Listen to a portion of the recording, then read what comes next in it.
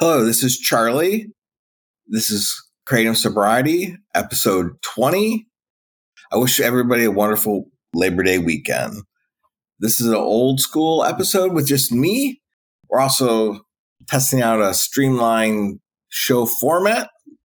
I hope the podcast is helping you with your struggles with Kratom.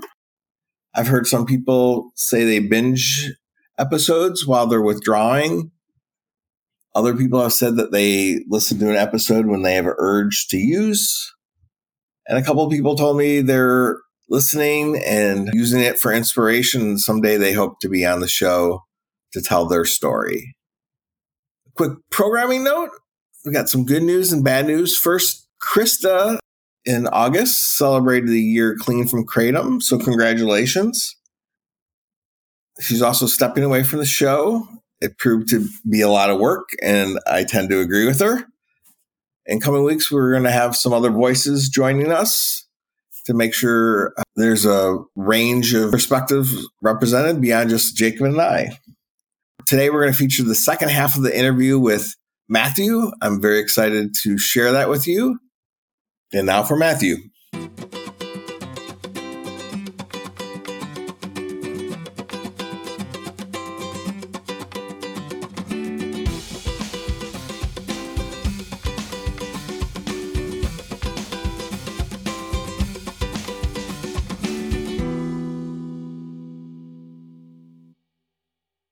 With your withdrawals, was there anything that you found that was particularly helpful?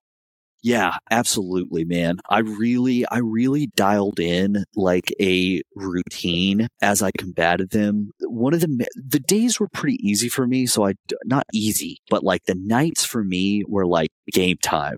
Like that's when it was so hard for me. During the day, I obviously staying busy. I have a family, so I had a lot of stuff that I just had to do. So that helped is just like staying plugged in to like not just sitting on the couch and staring at the wall. That's like did not work for me. I had to keep moving. One thing that really helped too when I got pretty deep into Stoic philosophy is like we have this mistaken belief that like how we feel about doing things determines if we do them. That's a lie. Like how you feel about doing something doesn't have to have any effect on if you do it or not. Like anytime people are like, I'll read on the subreddit, it'll be like, yeah, I can't get out of bed. And I'm like, that's not true at all. That if your bed was on fire, you'd get out of it. Now it may be very hard. I'm not saying it's not hard, but that's one thing that really clicked for me when I realized like, how about you just again, the suffering's the point. How about you just get up? Do your legs work? Like, can you walk? It's like, well, yeah, it just sucks. And it's like, well, it only sucks, dude. You're alive. That helped a ton during the day. At night, I had a strict routine of like melatonin, super long, scorching bath for like an hour. I would just soak, like where I could barely get in it. And then right when I'd get out, I would dry off and straight to bed because I found that would like buy me like a window of like a break from my restless legs. And then what I would do too is that once I would lay down, my goal would not be to sleep. It would be to rest. And so I would put on headphones. I would listen to like rain and I would imagine myself, I've been to Oregon several times. I would imagine myself like in a treehouse in Oregon. And that's all I would do. The goal was not to fall asleep. It was literally to just like be in my head. You're in this treehouse. Your legs feel a little better. You just got out of the bath. The rain. I had this weird, intense association with music and rain when I was first getting clean that I honestly kind of miss, which is weird, where it just like would give me like a sensation of like the tinglies. So I would like really lean into that where I was just like, I'm just here to rest. And instead of being like, I gotta go to sleep, that was just like a misery for me. And I still actually do that almost every night. I take a bath, I lay down, I listen to my rain. It's like become like this ritual for me. And it's like one of my favorite parts today is like that 10 minutes before I fall asleep when I'm just like in my treehouse. That's what worked for me. Great. Yeah. All of us grown men in our hot baths for our Kratom withdrawals. Love it. It's hilarious. What support beyond the 12-step fellowship have you put in place to support ongoing abstinence? I'm fortunate enough that when I had that 6 years, I built like a fortress of people that were in recovery where this is what I'll say. I don't really associate with any drug addicts that use drugs. I associate with people that use drugs. I know people that drink and maybe smoke pot, or actually, I don't know. I don't know if I know anyone that smokes pot, but I know people that drink. They're not drug addicts. That to me is like a huge distinction. I do not. So I had this like fortress of people around me with like substantial clean time. Like the two people I spend the most time with have 42 years between them. Like they're like heavy hitters. They know the game, and like those are the winners. You know what I mean? So it's like if you surround yourself with those people, like you're already have a huge head start. More than anything, it gives me a lot of perspective too, because like the long game is different, man. Kratom groups get so obsessed with the quitting. They like, I feel like they lose sight of like the long game is when it gets real hard. When your life gets good, I find it takes about 2 years. Drug addicts are usually pretty industrious. Like we're very good employees when we're clean, and like we're just by and large we're like creative. Like we excel at work, and about 2 years your life will get really good, and that's when it becomes really hard. Like that justification of like, dude, I got all this stuff. Look at me. I'm great. That comes in. I'm dealing with it right now where it's like I watch it every day. I wake up and I'm like, dude, you are just one bad decision away from just ruining it all. Like you hang out too long in that bad neighborhood, dude, it all falls apart. So I'm really hyper aware of that right now. So yeah, just tons of meetings. One thing too, I find about I'll try not to break traditions and relate this too much to 12-step fellowships, but one thing that bothers me so much is when people will cite academic articles. This is like a soapbox for me. When people will cite academic articles that say that 12-step fellowships do not work. And the first question I have when I read those is, what constitutes someone participating in that study? What constitutes their membership? Okay, what does their membership look like? Because this is what I imagine it to be like. They went to a AA meeting. The way they're scraping that data, they're probably scraping it from courts. They're probably scraping it people that are court ordered. They go to a couple of meetings, and yeah, no shit, they're getting high a week later. Like it's like I equate it to like going. Like imagine if you knew someone that was like in college, and they had this really hard course, and they went to 3 classes. And then they went and took the final and they bombed. And they were like, dude, that course sucks. They didn't teach me anything. It's like, dude, did you go? Were you a member? Did you stay after hours? Did you do your homework? Did you go to the lab?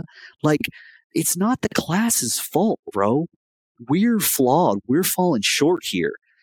So I'd like to see the study of somebody that goes to 90 meetings in 90 days, gets a sponsor, works the steps thoroughly, comes early, stays late, makes friends, makes coffee, cleans the trash. How are they doing? Okay. Those people are so rare. They're so rare, and they almost always make it because it's so hard to do that. So it's not the class, dude. You're not studying. You're not putting in the work. The syllabus is fine. It's us that is the problem. And again, I'm trying not to break traditions. That probably is, but that's just such a soapbox for me. I hate when people make this an academic problem, dude. It's not a math problem. You're not going to solve it with a study or a paper. There's always going to be the flaw of the human engagement with the thing. So if they want to redo that study with people that really take it seriously, I've done it with more than one data point, and those people make it, dude. They make it. But they're just so rare. They're so rare. It's so hard because that's hard. That takes work. You got to carve out time of your day. You got to get vulnerable. You got to call people you don't want to call. You got to hang out with people you don't want to hang out with. That takes so much work and vulnerability. And most of us aren't willing to put in that work. I find in recovery in the kratom space, there's 3 very controversial issues that people care and feel very passionate about, and they like kind of take 2 camps. So one is kratom itself. You know, is it a harm reducer? Is it a drug? Is it addictive? Is it, does it do more harm than good? Second is 12 steps. The third one, and I'll ask you about this, is that people get really strong opinions about the use of Matt. You said you did Suboxone from probably a different kind of drug. But what was your experience with Suboxone, and any thoughts about the use of it for kratom? Man, I told you at the beginning of this, I'm an opinionated person. I'm sorry, I get so soapboxy sometimes. Yeah, it is such an interesting beast to me, because people that interact with me that have like heard my story think that I have like some huge beef with Suboxone. Because before kratom, Suboxone was 100%, like, I loved it. If I could have got a hold of it, that's probably what I would have been doing. But to me, it's like most things in the American healthcare system, not in the American healthcare system, in capitalism. And I love capitalism, but there's problems, and the incentives when it comes to Matt are just they're bastardized on the medical side. If Matt was used like I think it should be used, which is, hey, you got this problem. We're going to put you on this low dose of Suboxone. This is exactly how long you're going to be on it to the day. This is when your dose is going to go down. If you do not abide by this, you cannot come here anymore. Like, if they built a plan to like get you clean, that it would be great. It would be like sent from the heavens, in my opinion. But that's not what they do. In my experience, and not all doctors are like this. I know some of them do mean well. Dude, mine just wanted to max me out. It was 24 milligrams from the jump. Everybody I knew went to this guy. It was so crooked. That version is just, it's dark. It's just it's a way for the government to monetize, to pull that money out of the black market and put it into the real economy, in my opinion. Like, it's just dark. It's taking advantage of people. They don't know what they're getting into. Suboxone withdrawals are the worst withdrawals I've ever been through, easily. So that's what really bothers me about it, is like, on one hand, it's great. It's magical. It saves lives. It saves IV users' lives. I think it could have, use in all opiates, but they just don't, they are so rarely use it like that. So that's the thing I struggle with the most, is that, like, I wish there was more concrete attempts to like get people off of it. When addicts use drugs, no matter how they're using them, no matter if they're legal, they work. Like, I had somebody say that to me one time and it blew my mind. He's like, do you know why we get addicted to drugs? Because they work. It's like, yeah, dude, of course you feel great, man. They work. But it's like, here's the problem. Eventually they don't. That's the problem. Mm-hmm. They work great for a little while. Then you got to take a little more and a little more and a little more. And it's just, it can't work great forever. It can't. Like, by the law of conservation of energy, like, you're going to have to take more to get the same effects, because your body will become accustomed to it. So that just makes me sad, is that, like, when people, it always starts good. It's always the honeymoon period of a new relationship, and it's great, and it's going to be different than last time. And, then literally you'll find yourself 10 years down the road and you're just, all right, now I'm trying to figure this one out, man. And that just makes me sad. I know people that have been on it for that long, and I see them, and I see what they could be. And it makes my spirit like sad for them, that they don't realize, like, I believe they could do it. Like, I believe they could make it out, if they are willing to put in the work. There's a part of it I think could be great. I think the medical community screws it up, and I think that there's a honeymoon period that people don't quite realize it is going to come to an end. That's my opinion on it. Any thoughts about capitalism and kratom? I just really sincerely believe that it should be regulated. I think that's my biggest problem with it, is not that it exists. I think Mark Twain has that famous quote, is like, censorship is banning steak because a baby can't eat it. That's really how I feel about it. But we need some steak regulation, like Upton Sinclair, The Jungle. Like, we got to regulate. That's a random literature reference for the literature nerds out there. But we need some regulation. Like, we have no idea what's in this. It's so obviously not a dietary supplement. It's just, that's what bothers me. And all the kratom bars, which I don't really know anything about, but they seem to be, I hear a lot of people talk about them, and that seems insane to me, that they're just dishing those out and not telling people. And I mean, I firmly believe we're going to be in an epidemic of it over the next 15, 20 years. But I really have no problem. Again, I'm the problem.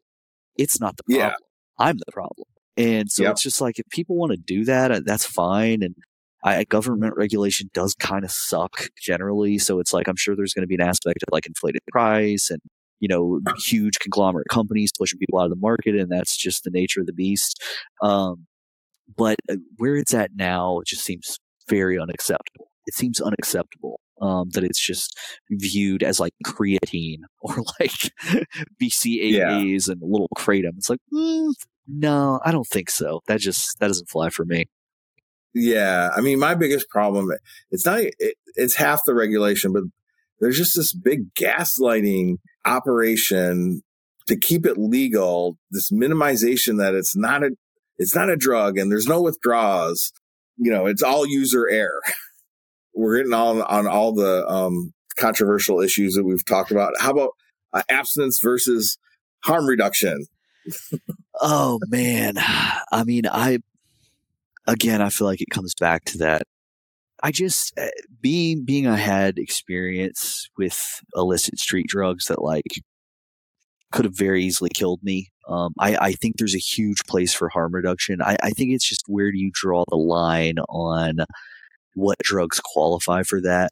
You know what I mean? Like how like to me, a barrier to entry may be like you're probably going to die if you keep doing it the way you're doing it. So let's try to reduce the harm going on. I can get with that. I don't know. I just don't know how big that Venn diagram is of if people need hope. And I just feel like they're not selling that. They're selling this perma income for them and just perma like especially with some of those mat options. This is something you'll hear people say commonly that really, it doesn't make me angry. It makes me genuinely sad. They'll say this, they'll utter the line, I don't even notice it. I don't even feel it. I'm totally normal. And I'm like, if you can't see it. It's like being in a tinted, it's like being in a colored glass room and you're like, sure, everything out there is red. It's like, no, dude, it's just because you're in the room. If you could step out of the room, you'd see that like, that's not your baseline normal. Especially with Suboxone, my emotions, I would say that all the time. I'd be like, I don't even feel it, dude. I just feel totally normal. But then when you come off of it, you realize how dead your emotions are. And it's like, you can't clue somebody into that. It's like they're plugged into the matrix. You can't clue them into that until you pull them out. And then they're like, oh my God. Like the best way I can explain it is like, when I was on, I even experienced that with Kratom. When I was on it, I was still a very good dad. I was there. I would take my daughter to the park. I did all of the things good dads do with their children, like exceptional dads. I'm so involved in my daughter's life. The only thing I wasn't there is like emotionally present. Like I'd take her to the park and I'd see her swing and I just wasn't there. And it's like now I go and like I push her and I like watch her. Like I see her having fun and I can feel like the energy and the joy and she looks like me. I just get to have this moment with her. And that moment, I even if I had it, it was so deadened by Kratom and in my experience by Suboxone. But I couldn't see it until I got out of it. I would swear to you that I was fully there and I was experiencing it and it was great, but it just wasn't. It's just the only problem. There's a line that I love that says, what are the plausible but untrue reasons you gave for your behavior? Like, I just love that, that idea that like super plausible. The only problem is it's just not true. Like that's just, and that's everything, right? So that's my experience with it. What is your life like today, Kratom free? And you just touched on it. Yeah, it's been such a magical journey over the past, and I even have, there's stuff I'm dealing with. I'm dealing with so much stress in my life right now. But especially when I found Stoic philosophy, it completely transformed just how I always relate Stoic philosophy as like an operating system. It's like I changed my operating system and I got this new one that was like way more effective at like handling the challenges of life. And I started to look at challenges and fears as like things that should be sought out instead of like things that should be avoided. To the point where like I truly genuinely believe like the meaning of life is to like engage with challenge, whatever that looks like. If that's raising kids, if that's trying to stick to a strict diet, if that's running 26.2 miles, if that's trying to be the best power lifter I could be. Like I've recently gotten really into boxing and I've gotten obsessed with boxing because again, that addict gene is very effective at tackling other things.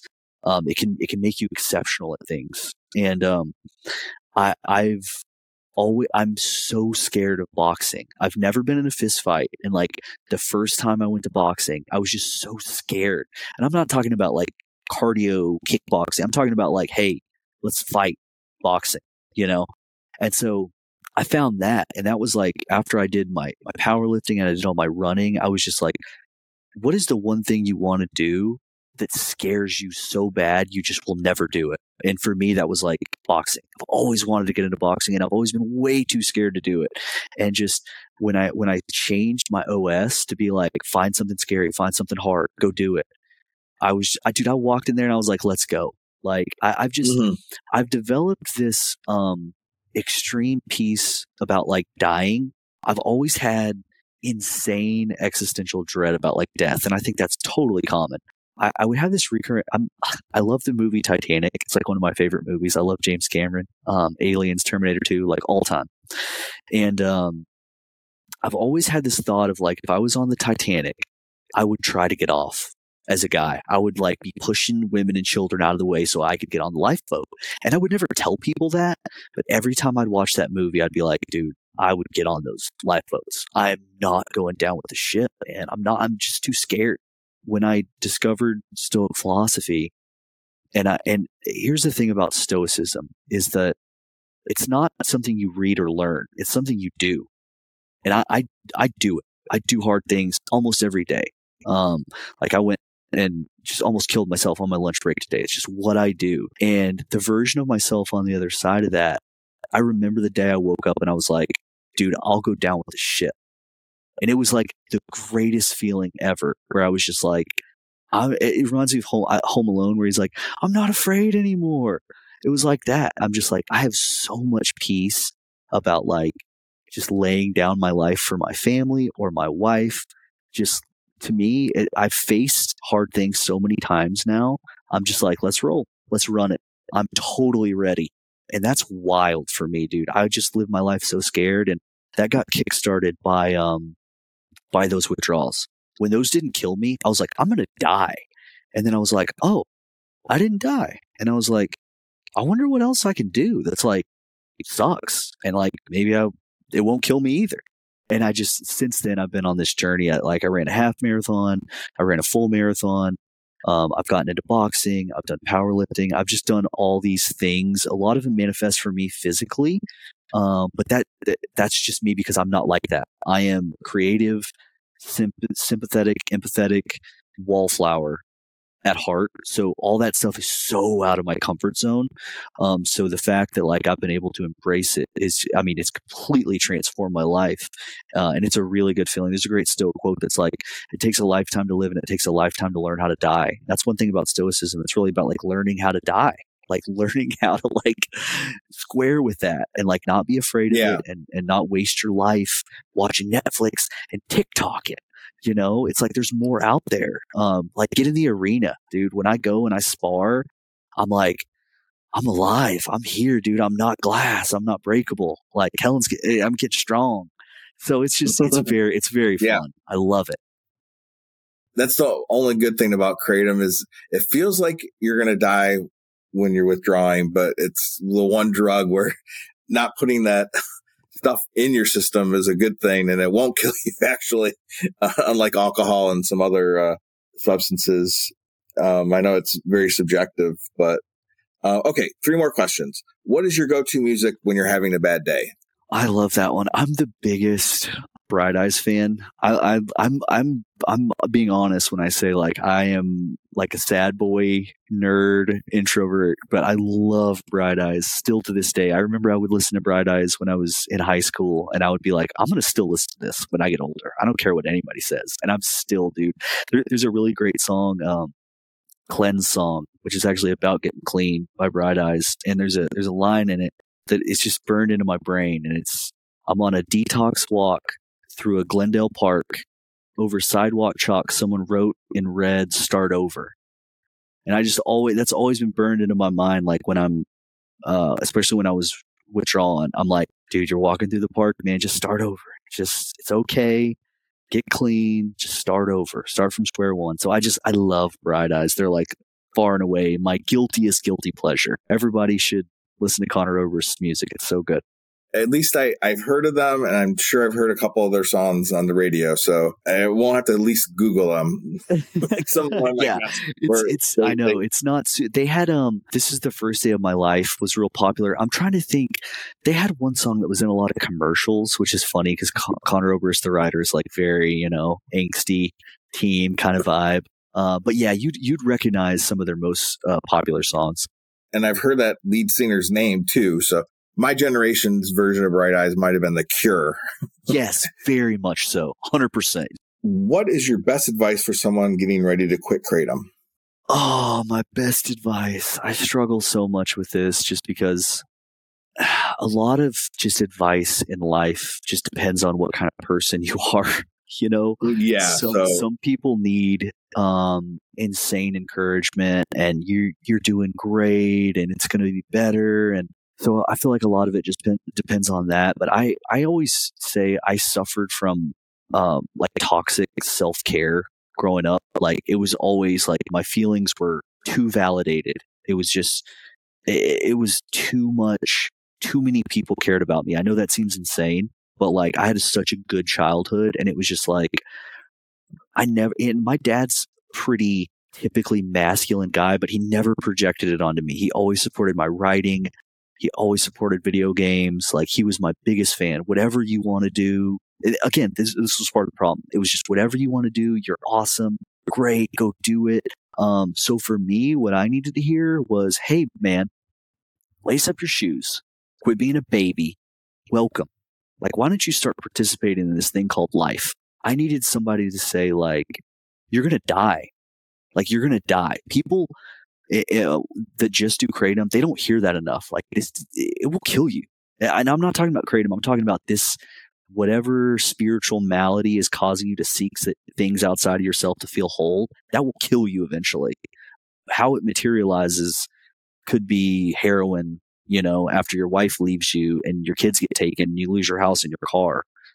I don't know what that looks like, but like the wages are death, like for real. I know people that have died to this thing, So I feel like that gets lost a lot is like, I just needed someone to say like, you're an idiot. Get it together, dude. Get it together. So there's that version. And the other version is if you grew up with trauma and people being mean to you, you probably don't need to hear that. Like you probably need to hear that you're loved, that people care about you and people will miss you if you're gone and that you have so much to offer the world. So it's hard for me to parse like who needs to hear which message, and each message is super important. For me, I needed somebody to tell me to like grow up. But for other people, dude, it's okay. You're not a bad person.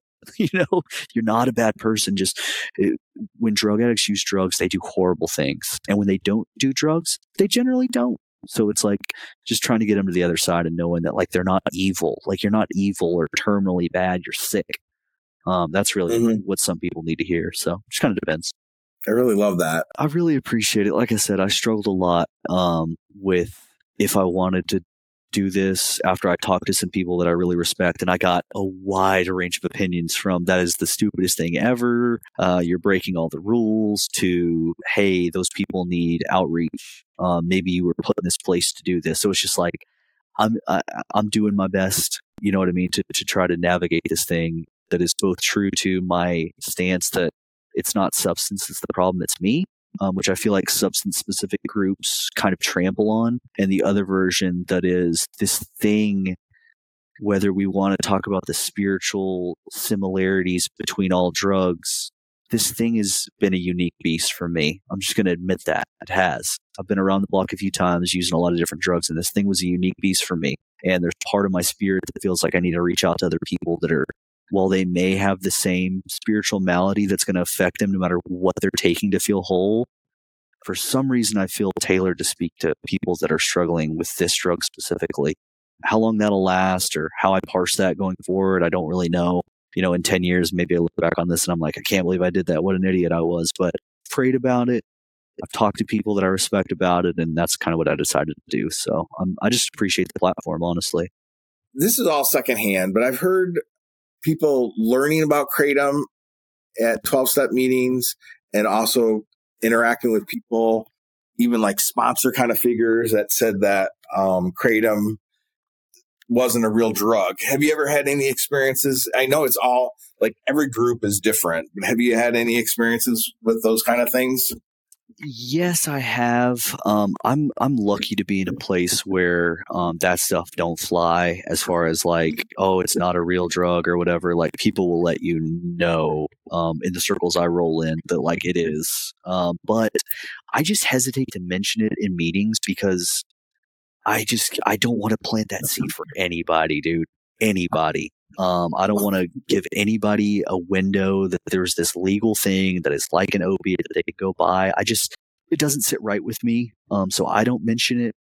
And I definitely think more so than people co-signing it, like sponsors co-signing it and stuff, it's more just ignorance if it's happening. They just don't know. Again, they might Google it and they're like, oh, it's this legal thing that's like matcha tea or coffee. It's like, nah, dude, you're good.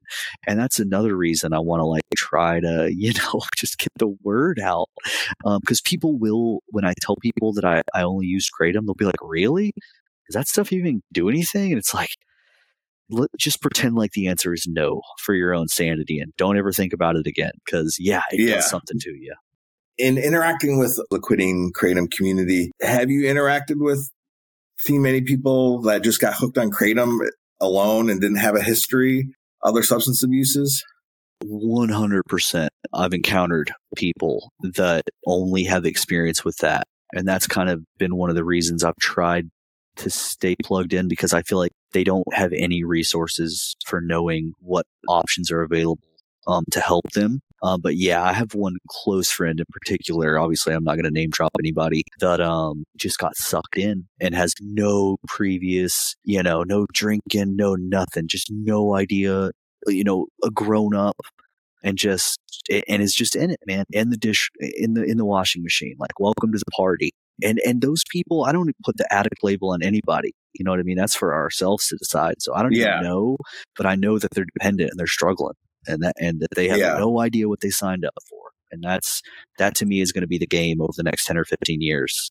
I don't feel like they know anyone that knows where the solution is. I just don't feel like they have the access that street drug users have. I just don't think they have it.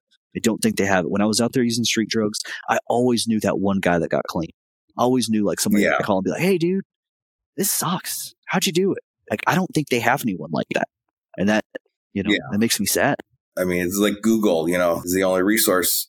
Yeah, I guess that's it.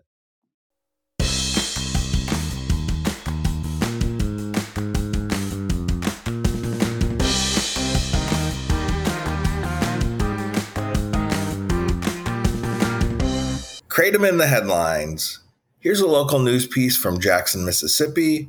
It's entitled, My Gas Station, My Drug Dealer. For some, Kratom was a miracle drug, helping them escape their addiction. For others, Kratom became their addiction. The story follows Amy. To quote the piece, it took her 1 week to become a full-blown Kratom addict, Amy says, this time replacing pain medication for the Asian plant. If I could go 24 hours without taking Kratom, I felt like I had accomplished something. Her addiction has now lasted 8 years. In the beginning, she was taking Kratom pills. Then that evolved to Kratom shots, or K-shots, tiny bottles of Kratom extract that bear a striking resemblance to energy shots. And that's the end of quoting the piece. I have a strong solidarity for anybody who gets hooked on those OPMS black shots. 7-AOH is the most potent alkaloid, and the extracts work to concentrate that. We can quibble with the title, My Gas Station, My Drug Dealer. It is kind of borderline drug war, sensationalism. Local news often leads with what bleeds. But on the other hand, just as it is wrong to demonize Kratom, there's a lot of reverence and putting Kratom on a pedestal, which is just as irrational, mind-numbingly dumb to valorize this substance as well.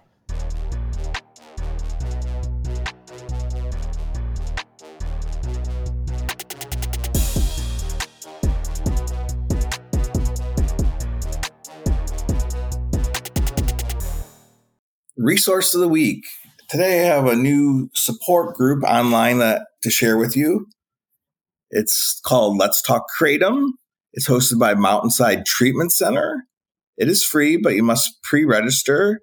It's on Tuesdays at 7 p.m. Eastern. I will put the link in the show notes so you can find out more information about it. I've not attended yet, but I do know the person that's leading it and has had conversations with her over the last couple of months. And I think very highly of her, and I'm sure the group is great. If you want to get in touch with us, please send us an email at kratomsobriety@gmail.com. You can find us on all the social media platforms. And until next week, keep it kratom free.